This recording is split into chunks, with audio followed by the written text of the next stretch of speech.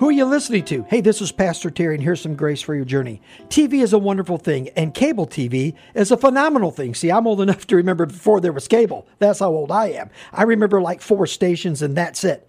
But today you can turn on cable and hear a lot of different religious voices. A lot of people saying some stuff that really sort of sounds good, but when you search it out in Scripture, well, it isn't really good at all. Jesus warns us about this in Matthew 7, and he says this, "Now beware of false prophets who come to you in sheep's clothing, but inwardly are ravenous wolves. You will recognize them by their fruits." Look at people's lives. Examine who they are and how they live. That's going to tell you if they're really committed to the gospel or sort of committed to themselves.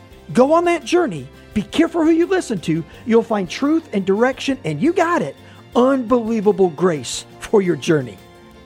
Thank you so much for listening to this edition of the Grace for Your Journey podcast. I pray that it has been a blessing and an encouragement to you.